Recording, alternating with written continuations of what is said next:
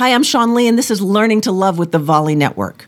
You know, I think everyone has this situation where they feel like they should have done something, they could have done something, and it was a missed opportunity.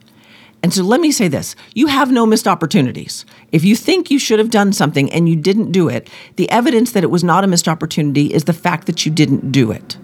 Just because you didn't buy that stock you should have bought in your mind, or you didn't marry that person you should have married, if you were supposed to buy the stock or marry the person, you would have done it. If you were supposed to take the job or not take the job, you would have done it. So I'm going to encourage you to cut yourself some slack. The regrets of our life are only things that we think we regret because we don't know what the whole road showed. We know what the road we're on shows, and so therefore we can look at that with rose-colored glasses and go, oh man, if I had only done this, or if I'd only said that, or if I don't blah.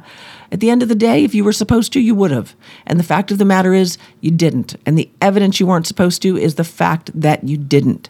So give yourself a break. You didn't miss any opportunities. You don't have to worry about your ship coming in and missing it. If you missed the one that you think you should have gotten, I promise you a better one is coming.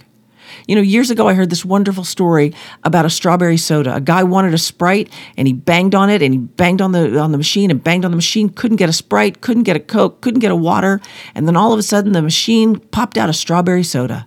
And he was like, it was the best day. He said, because it was like Sprite with a kick. And that is what I mean by looking at your life from a non-regretting position. If you don't regret what happened, you get to appreciate the joy that you get, and you'll get that strawberry soda, which is like Sprite with a kick. I'm Sean Lee, and this has been Learning to Love, and I'll see you again tomorrow.